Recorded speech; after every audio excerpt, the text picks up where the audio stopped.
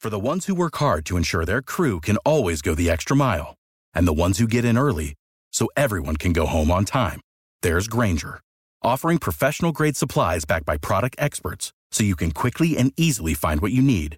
Plus, you can count on access to a committed team ready to go the extra mile for you. Call, click Grainger.com, or just stop by.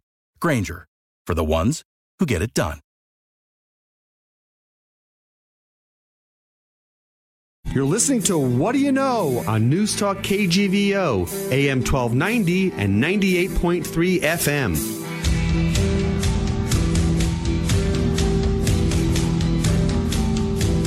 Arnie Sherman, good morning. Good COVID morning to you too, Scott. It's a lovely weekend. We're still slogging through, waiting to get vaccinated, waiting to see how everything is going to play out. And in the meantime, as we have our foot in 2021, we have a guest today, Mike Braun, who is sort of an eclectic Renaissance man of all trades, who's going to help us talk about a lot of the topics that we're all going to be dealing with and confronted with, during this coming year. And so I'm looking forward to having him on the show today and just having a good general discussion about where we are and where we're headed. Can't wait, Arnie. Mike's always a great guest. Back after this with Mike Braun. In the studio. For the ones who work hard to ensure their crew can always go the extra mile, and the ones who get in early so everyone can go home on time, there's Grainger, offering professional-grade supplies backed by product experts so you can quickly and easily find what you need. Plus, you can count on access to a committed team ready to go the extra mile for you. Call, click Grainger.com, or just stop by. Grainger, for the ones who get it done. All right, Arnie, we are back with our guest, Michael Braun. You know, for our listeners who don't know Mike is one of my personal favorites and one of my personal gurus. And just as a way of background presentation so that as we get into our very diverse topics of conversation today, they understand the perspective that Mike brings to the table today. You know, Mike is a former investment banker and worked on mergers and acquisitions. He has a company called Venture Planet that's importing wine into the United States. He's an advisor and a consultant on family business, in particular succession planning. He is one of the most knowledgeable people I know about blockchain and cryptocurrency and what's going on with all of that and what it means and where it's going. You know, he's a professor at the university, you know, teaching strategy and entrepreneurship and international business. He's an author. He has a great textbook called Mastering Strategy that's very popular. He went to Cornell, NYU, USC, UMass Amherst. And he has all of that, and when I turn to him for guidance or advice, or we have a conversation about a topic, he does it in a way that is completely accessible to, you know, the average person, and it's part of the reason why the students that are lucky enough to have him as their professor love him so much. You know, and why his colleagues respect him and admire him so much, because he has this very eclectic background and he can put it all together and make it work in a very interesting and engaging way.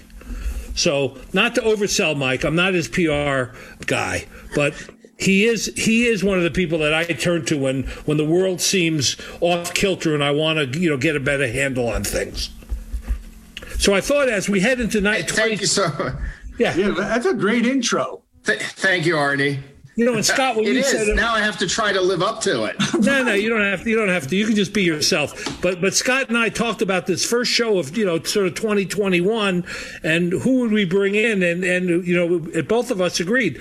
You know, Mike Braun is the kind of guy that can reflect on lots of different topics that are important to us as we are still mired in the COVID-19 pandemic and waiting to get vaccinated and seeing all the changes that are going on in Montana and the United States and the rest of the world. And we thought it would be a good time to sort of do a recapitulation looking forward about what we might have in store in 2021.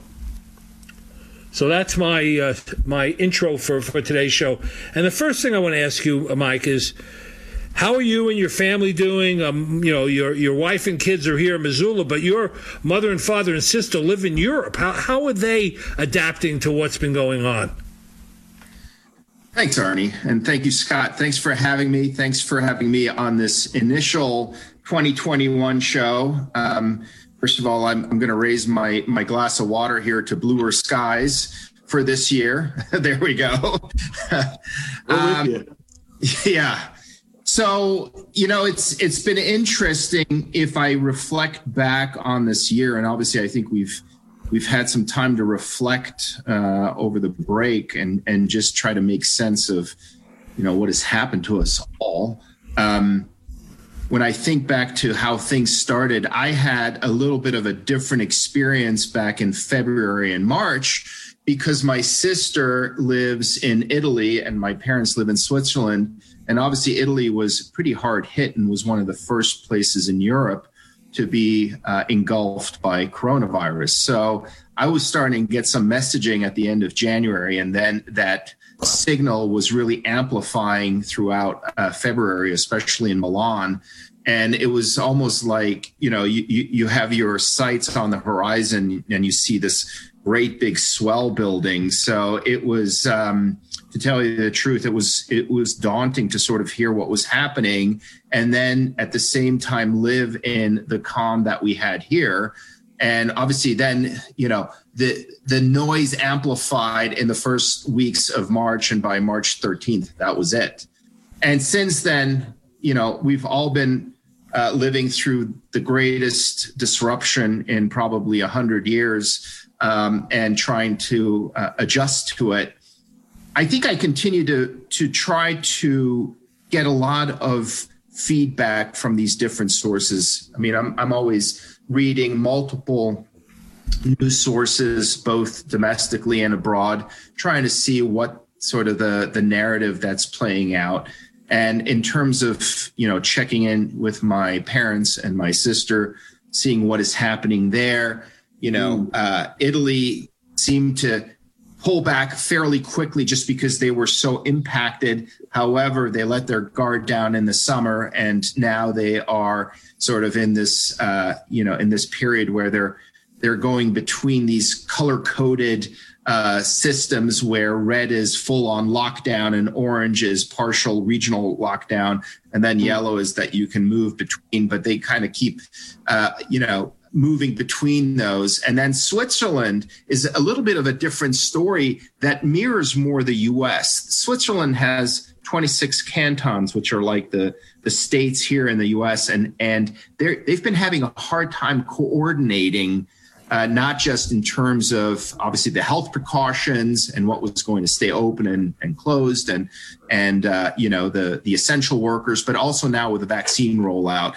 They've tried it. They're coming up short on access to vaccines. They didn't put in enough orders. They don't know how to deploy them effectively and efficiently. So, it seems like at least the folks that I'm talking to, nobody necessarily has it figured out. There is still a lot of fog out there when it comes to, dealing with obviously the next couple of phases of this pandemic.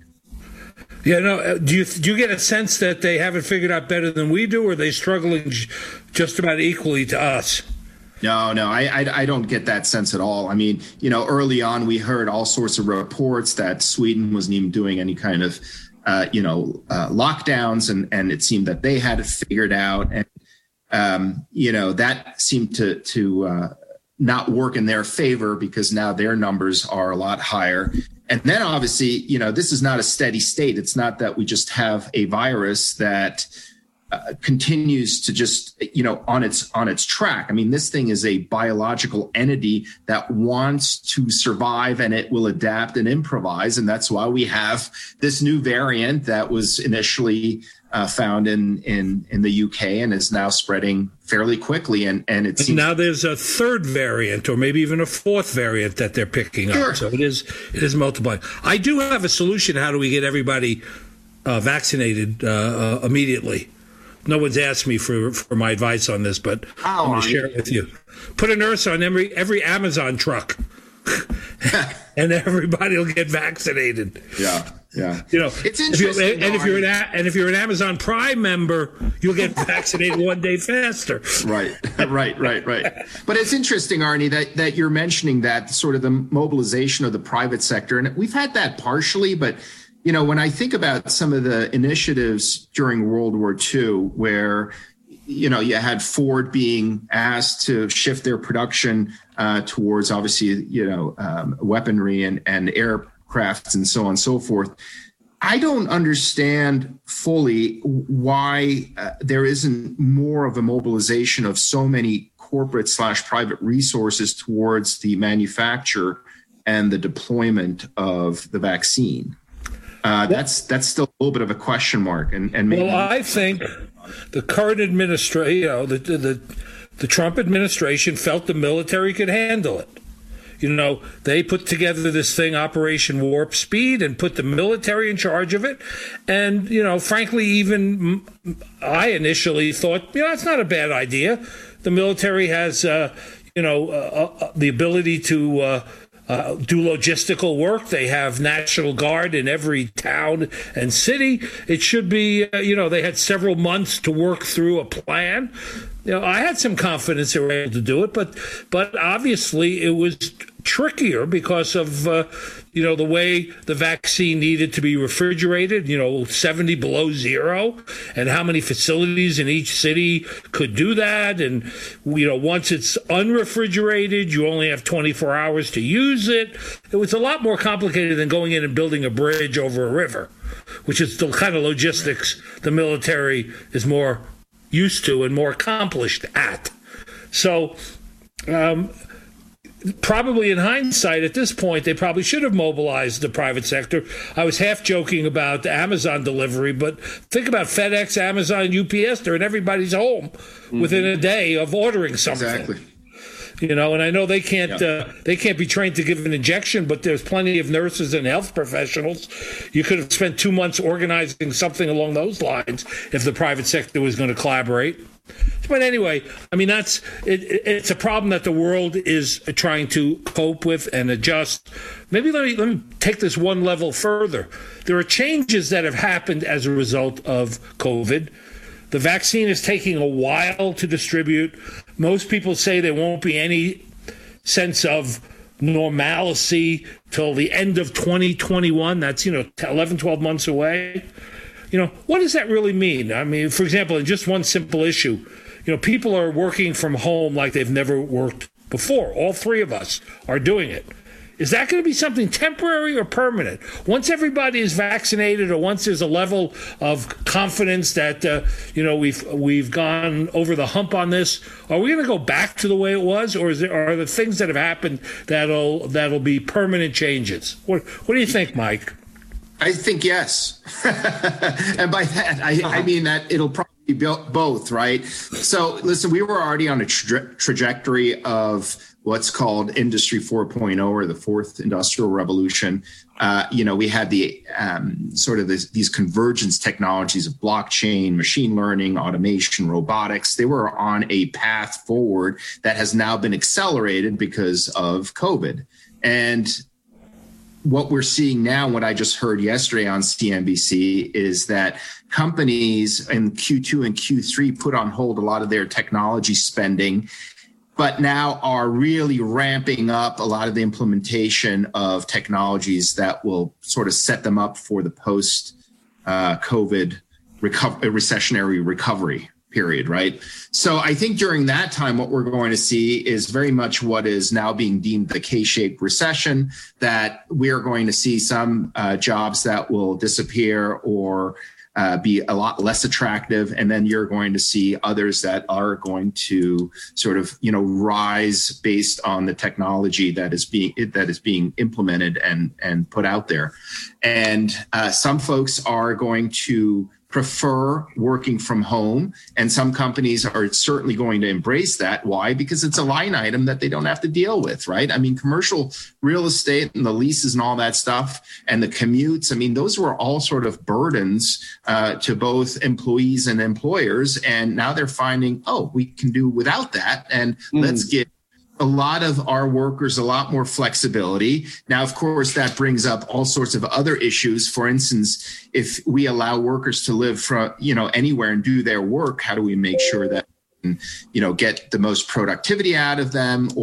And also, are we going to maybe, give them a salary haircut, because now we don't necessarily have to give them all the office equipment. So, maybe a 20% haircut, because it's not as expensive to live in Silicon Valley or the Bay Area as it is in, for instance, Missoula, Montana. So, it's almost like a Pandora's box that opens up a whole new set of issues, right? So I think that, some companies and some sectors are going to be much more sort of ready to embrace that and make sense out of it. And then others are going to say, actually, no, there's still a very important component to having people, workers congregate, work together. There's something that gets missed when you can't sort of meet around the water cooler and come up with ideation, or there are other sectors, other industries where you still need a high touch kind of environment. For instance, retail. Right. No, I was going to say, Mike, practically speaking, running a business here in town, working with people, it's far more productive being in the office. I think people crave that, to your point, that socialization and that camaraderie and that sense of being able to share, war stories, et cetera.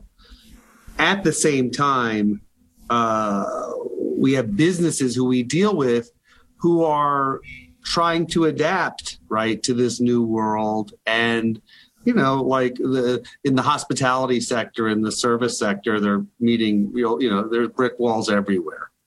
Mm-hmm. So we can learn a lot. Scott, you, I, Mike are all big, music lovers and concert goers. We can all talk about the great experiences we remember, the 5 greatest concerts we were ever at. No matter how you do it digitally, it's not the same as being in the audience, close to the live performance, watching them sweat in person or whatever. Right. And I don't think that that's going to change. I don't think that I don't think it's going to be replace live performances.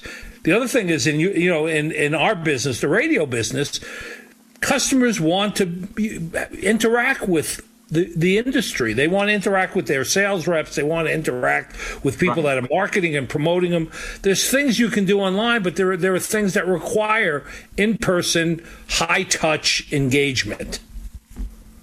And that has to come back. But I think in some other areas, accounting, I've talked to more people in the last month or so who now have virtual accountants, virtual assistants, virtual support staff that never had it before, and are finding that it works well for them in that environment, at that level. Let me ask Mike this. You're a college professor. Universities and public school have been really, under attack as a result of this, trying to figure out what to do. You have kids in public school, and your daughter was going to go off to, college. Scott, you have two children in college and one who's working professionally. What's happened, to that experience at this point? What is it going to look like now, and is it going to go back to the way it was? Yeah, Arnie, that's a multifaceted question, and it's one of those that didn't necessarily play out just over the last year. It's something that's been happening in higher education for decades. And that is that a lot of times for a lot of students, and in many cases, their parents too, the calculus just didn't seem right. That is, what you were paying for and what you were getting, it just didn't add up. So we've seen this coming disruption in higher education for quite a while. And again, with COVID, it just became an accelerant. And now what you're seeing is, institutions, higher ed institutions, universities and colleges, those that are quickly having to make adjustments to that new environment that they've sort of been, digging their feet in, or digging their feet into the ground. And so they've been resistant to doing any kind of online education. Why? Because it's all predicated on the physical infrastructure, getting students on campus and going through that 4-year experience. And that's just not what we're seeing anymore, right? So who said that it takes 4 years for somebody to get an education? We're seeing that because of technology, because of online learning, because of podcasts, because of adaptive learning technologies out there, people are finding that they can actually get trained up and reskilled and upskilled fairly quickly. And it's really become more of, here's what you need to know to go and get a job. And then over the course of your many careers, and today's generation is going to have 4 to 5 of them, they will have to actually get themselves reskilled and upskilled periodically. It's not sort of the, I go to school for 4 years and then that's it. That's not how education is going to work anymore. Well, but here's the thing that concerns me about that. I understand that for developing your capability in the area of your vocational pursuit. But there are 50 million public school children in the United States and 20 million college students. That's a huge number of people. That's 70 million people whose way of learning how to be part of society and how to, grow as a person. I mean, school, public school and college and graduate school or whatever is more than just learning how to work and having skills to work. It's also about life skills. It's all about learning, to work with other people, to integrate with, your community. And I mean, most of the things I learned in college didn't happen in the classroom. They happened outside the classroom. And when you have 70, right. Yes, you have 70 million people where it's going to be different now than it has been in the past. What are you going to lose in this transition? Is there going to be a lost generation? That's a great question. Well, and Arnie, I think, it really comes down to people figuring out themselves how they want to do it. Let me give you an example here. For instance, when you think about a university campus, it is like an industrial sprawl that has a sports franchise. It's got a hotel. It's got restaurants. It's got retail stores, all of this other stuff, right? And students nowadays, they can do all of that, but they don't have to do it on campus. They can get all their goods through Amazon. They can get their food through DoorDash. They don't have to go to the dining hall. They can rent places off campus through Airbnb, whatever it is. So when you think about that one-stop shopping experience and that, students are supposed to go through that and get all of their training and their knowledge and also their interactions there, it just doesn't really make sense. They're getting their interactions in so many other places. Look at my son, who's 15 years old. Guess what? He's got his old community on Fortnite and Call of Duty, and when he doesn't do that, then he'll go skiing with his buds and so on and so forth. So it's almost like it's become decentralized, right? And it becomes like an a la carte menu. And I think that we're going to see more and more of that when it comes to education and also how you then sort of socialize, right? It doesn't necessarily have to all happen in one place. Well, that's one aspect of it. Here's the one that I'm most concerned about as I taught at the University of Montana for almost 17 years. You can, as a byproduct or a consequence of some of these changes and streamlining and focusing and paring it down, you can get to the point where you're in adulthood without having ever taken a history course, an art course, a political science course, an advanced college English grammar course, a literature course. You can get through now without having any of that. And what happens when you have 50 million people moving through society who are diminished in their comprehensive understanding of the world around them?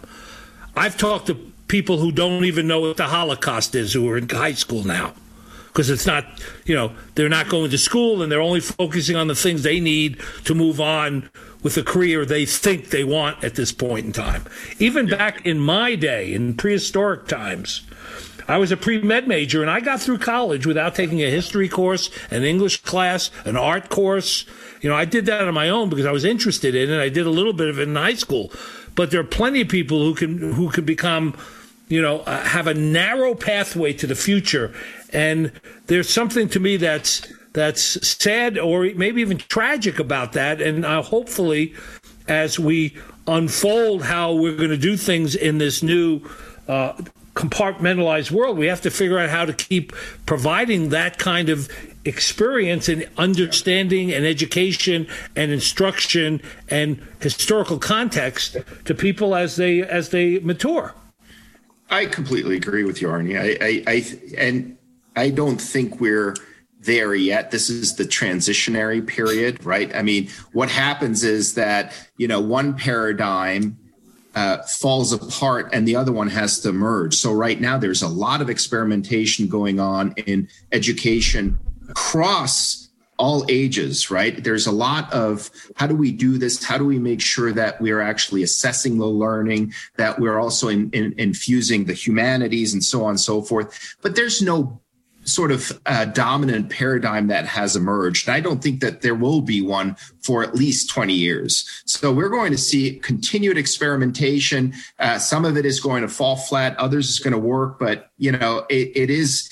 I truly believe that this is a whole new volume in our civilization, and it's going to take a little bit of time and a little bit of, working together to figure out what's going to work for, the next 100 or 500 years. Right. Scott, I was going to say to you, in the music industry.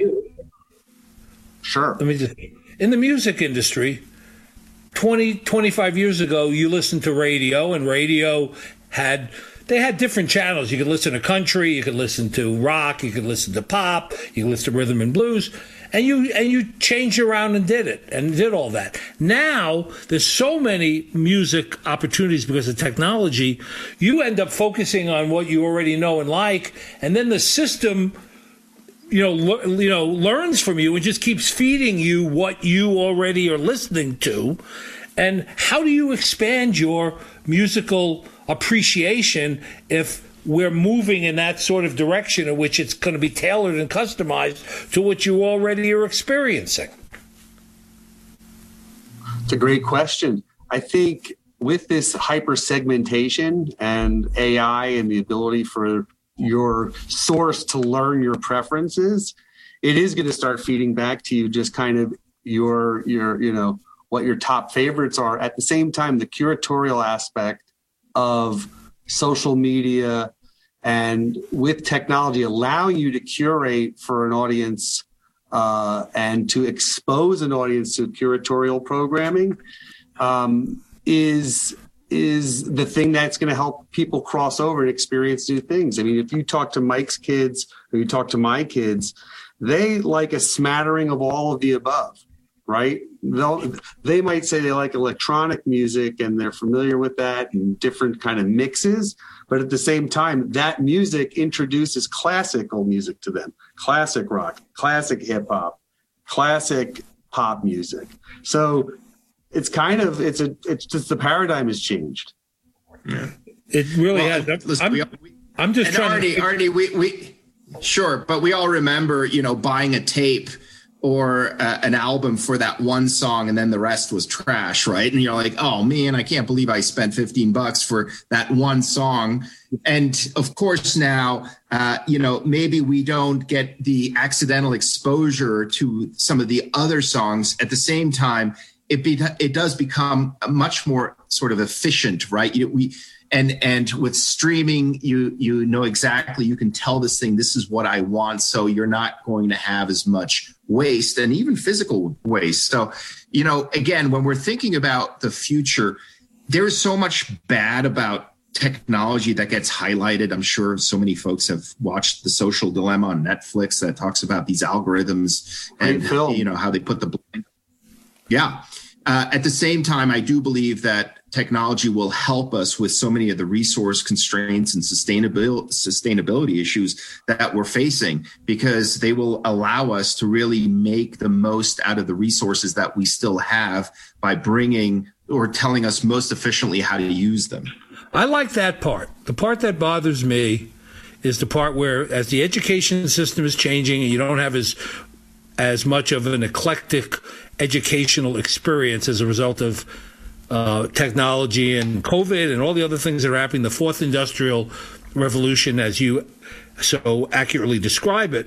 How does a Billie Eilish music fan learn how to, a 14 or 15-year-old Billie Eilish fan who's not going to school anymore in a class, maybe isn't taking music appreciation because it's not required. How does that Billie Eilish fan learn about Beethoven and, Brahms and the classics, or even the Beatles, for that matter?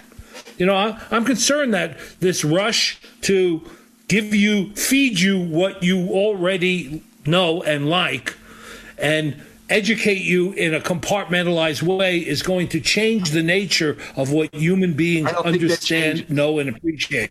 I don't think the same process of like the older brother who had a record collection who introduced you to X, that now exists through social media, through gaming, through other kind of front doors, right? Other ways of sharing their likes and their tastes.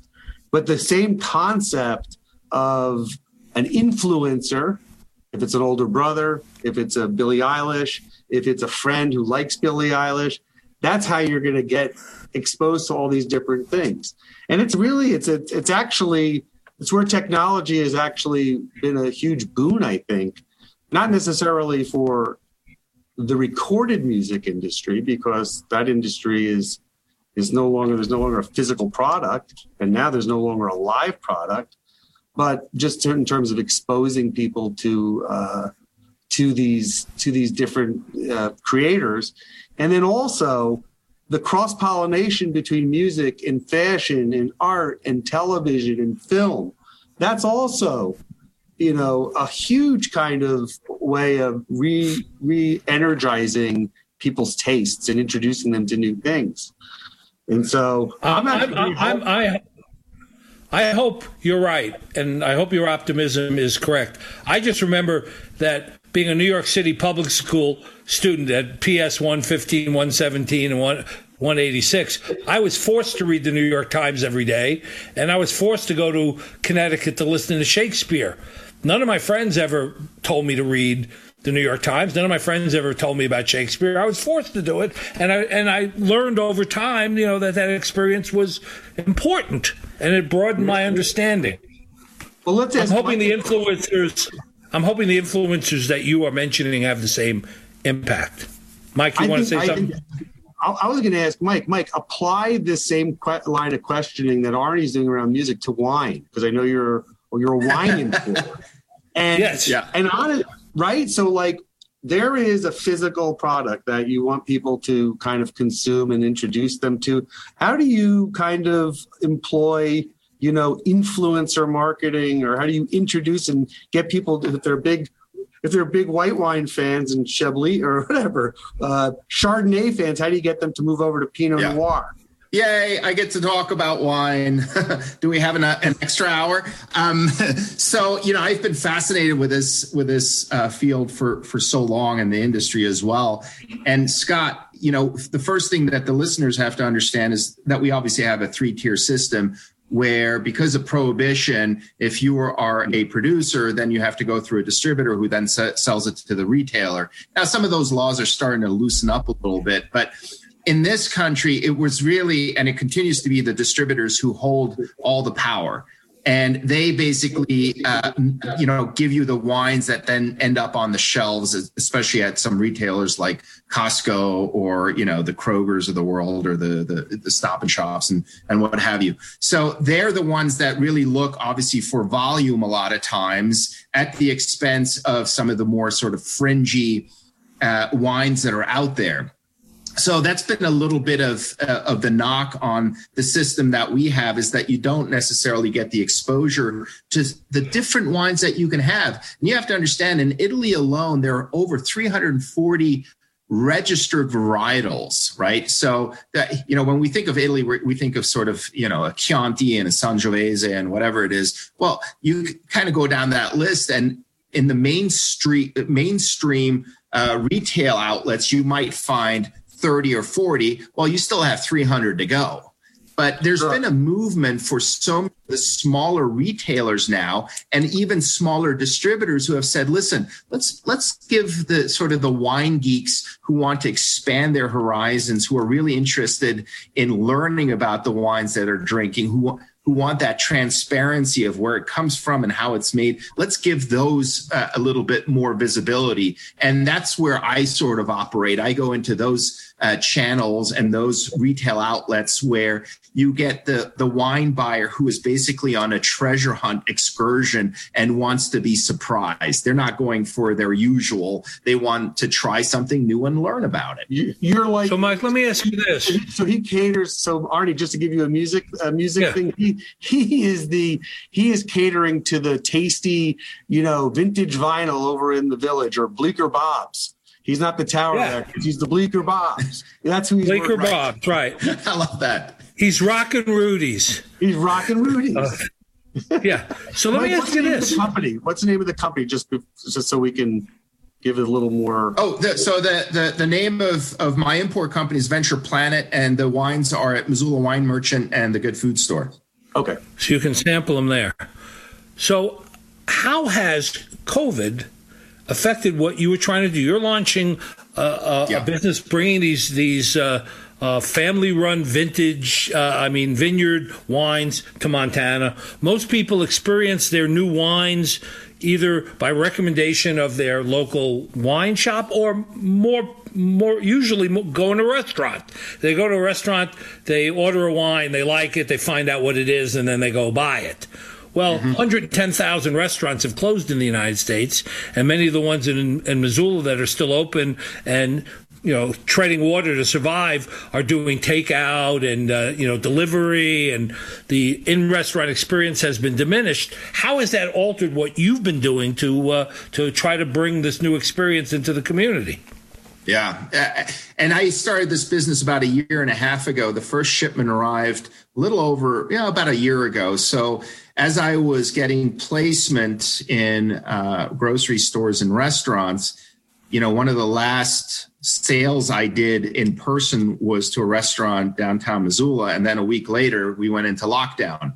And since then, obviously, we've seen what is called the on-premise consumption, which is restaurants and bars, really dwindle, single digit, if not zero. And that's really tough because it's been about a 50-50 split in terms of, wine sales in the U.S. on-premise versus off-premise, i.e. at home. And even though people have been drinking more in their homes and have actually been upgrading, the price point and the quality of the wines that they're drinking, it hasn't made up for the loss in the on-premise sales and revenue. So it's been a little bit challenging. At the same time, I'm more of a quality over quantity importer, meaning that I bring in smaller quantities at higher price points.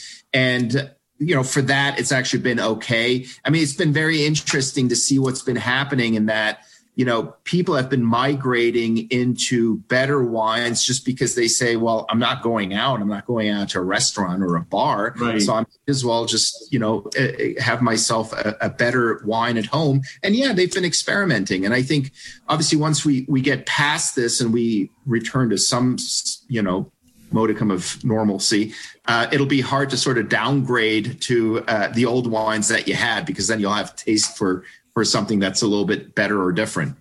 Are these wines? Yeah, I was going to say, are these wines being are you distributing them through directly or through like George's or one of the? No, I distribute through Shepherd out of Butte. Got it. Okay. And have you experienced any disruption in the supply chain getting things here from Italy? Oh, big time. Yeah. I mean, this last shipment, we were trying to get it obviously before the holidays. It was a month late. So it arrived, I think, Christmas Eve. And then there was a mad scramble to, get the product back on the shelves. And that's just been a worldwide phenomenon. There's a supply chain logjam. It's super interesting. What happened is that, when we first went into lockdown, obviously there was a complete demand shock, i.e. everything just stopped. It's almost like a car just hitting the brakes and coming to a complete standstill. But then what we saw is that there was a shift in terms of what people were buying because they were at home. So we saw demand for laptops and leisure wear and everything else that you need for home furniture, so on and so forth, really spike. And that bullwhip effect ended up impacting the supply chain. And all of a sudden, you had sort of the shift of ships and cargo trucks kind of moving around, and it really just threw everything upside down. And we're still trying to figure out how to actually accommodate some of these new patterns that are arising that right now are probably short term, but in the long term, we're probably going to see supply chains having to get refigured as well. Let me pivot a moment from supply chain to blockchain. As of this recording, Bitcoin has pierced 35,000.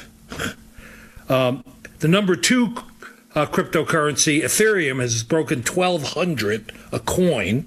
Yeah. And so what's going on for our listeners? What does this mean? And why is there such a rush now to own these bits of technology actually, right, and drive the price up to these levels that were, a couple of years ago we're talking about, 100 for Ethereum, and Bitcoin was floating around at 5,000.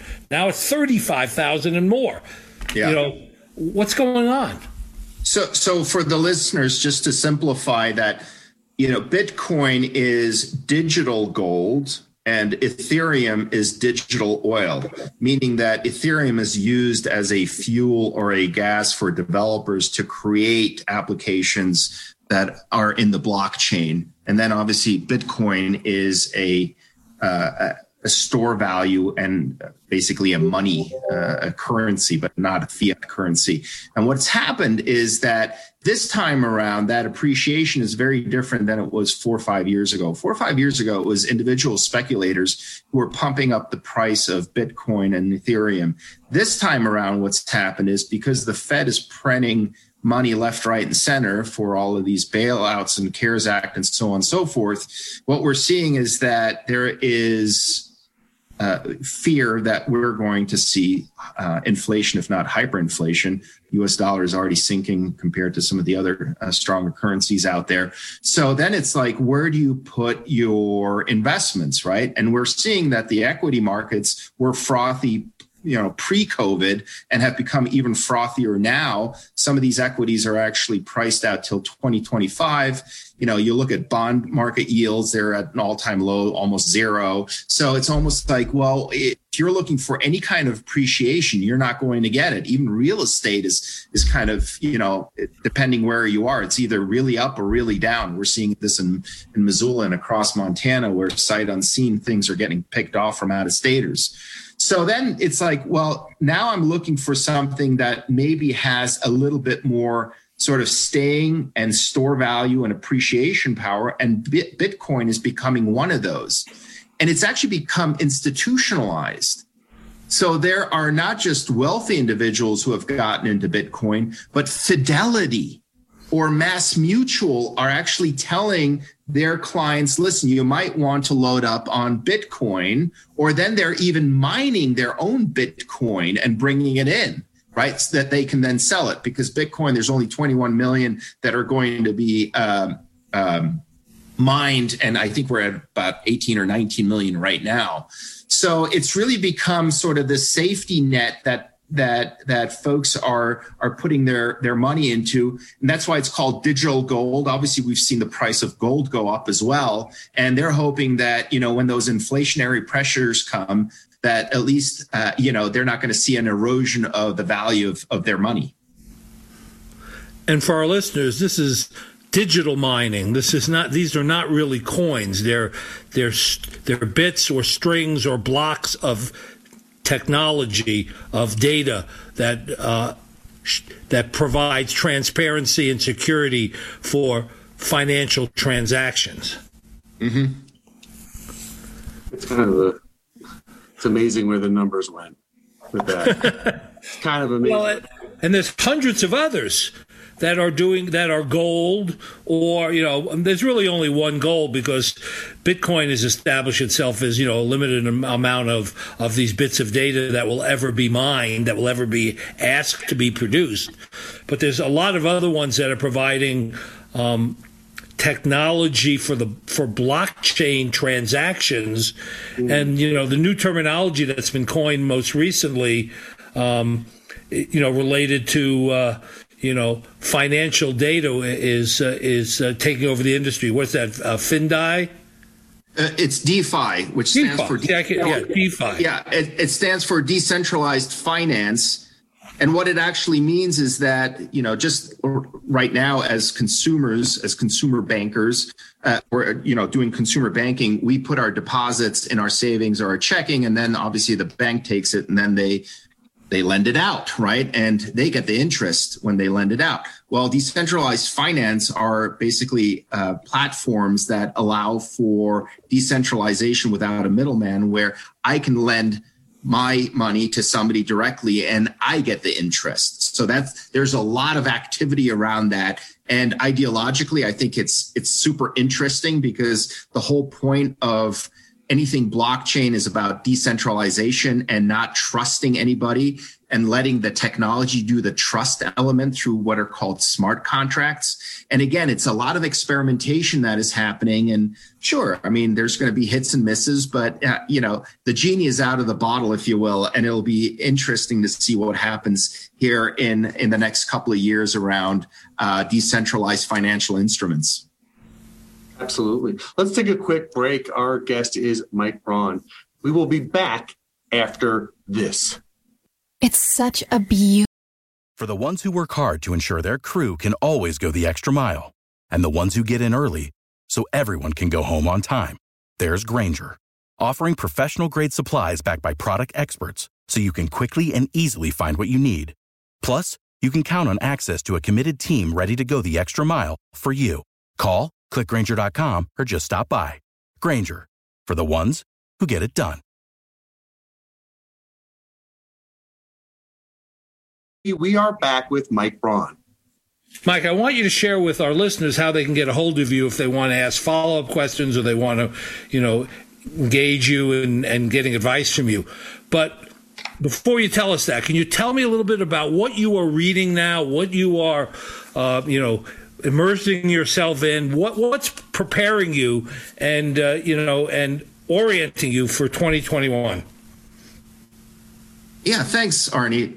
Good question, because I right now I have more questions than I have answers. I think I usually do anyway, but I think in this kind of environment where the visibility is so low, I'm just trying to look for anything that can give me a little bit more clarity, if you will. So there's some great books, we were talking about history before, and sort of how do you engage with history if you don't necessarily have it as an interest? But I try to read history through some kind of lens.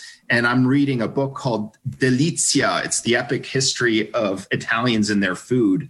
And it's super interesting in that it treats food, but it looks at history through the lens of food. And there are just so many amazing stories that date back, hundreds of years, and shows how, at least Italians had to work through some really tough times, including the plague and the cholera and so on and so forth. So that one is really interesting to me. The other one that I'm reading is At the Existentialist Cafe by Sarah Bakewell. So this is, more about how the existentialists made sense, especially after, living through World War II. And it's just almost like a philosophical take that, maybe some of the listeners can delve into, and it can help them sort of find a little bit of insight and stability through these tough times. And then the last one is something that, I've been telling my students about, which is a book called Rethinking Humanity. And it's actually free of charge on their website, which is rethinkx.com.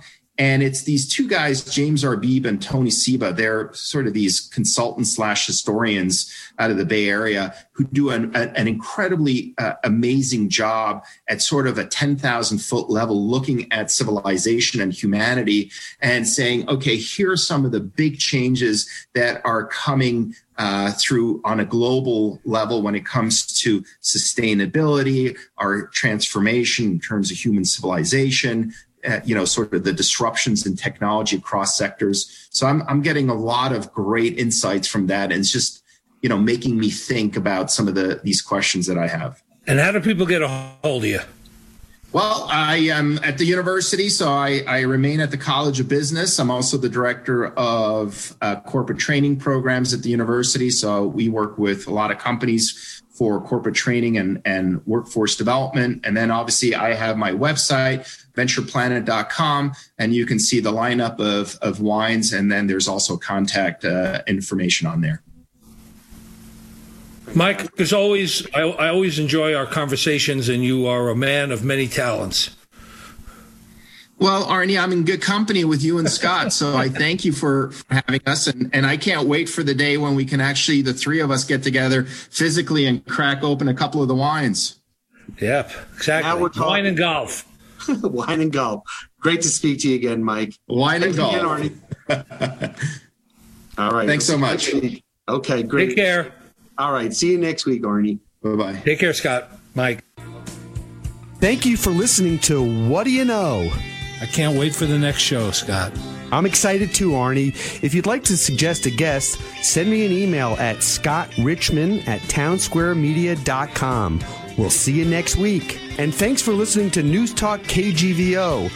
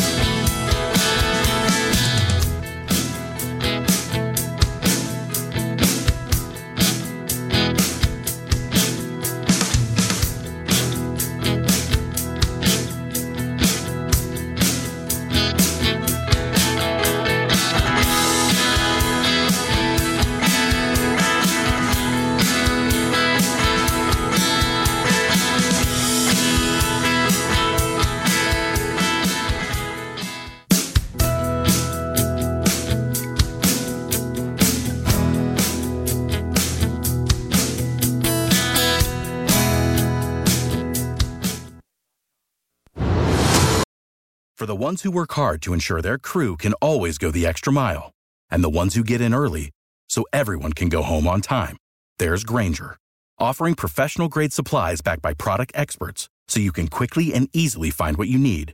Plus, you can count on access to a committed team ready to go the extra mile for you. Call, click Grainger.com, or just stop by. Grainger, for the ones who get it done.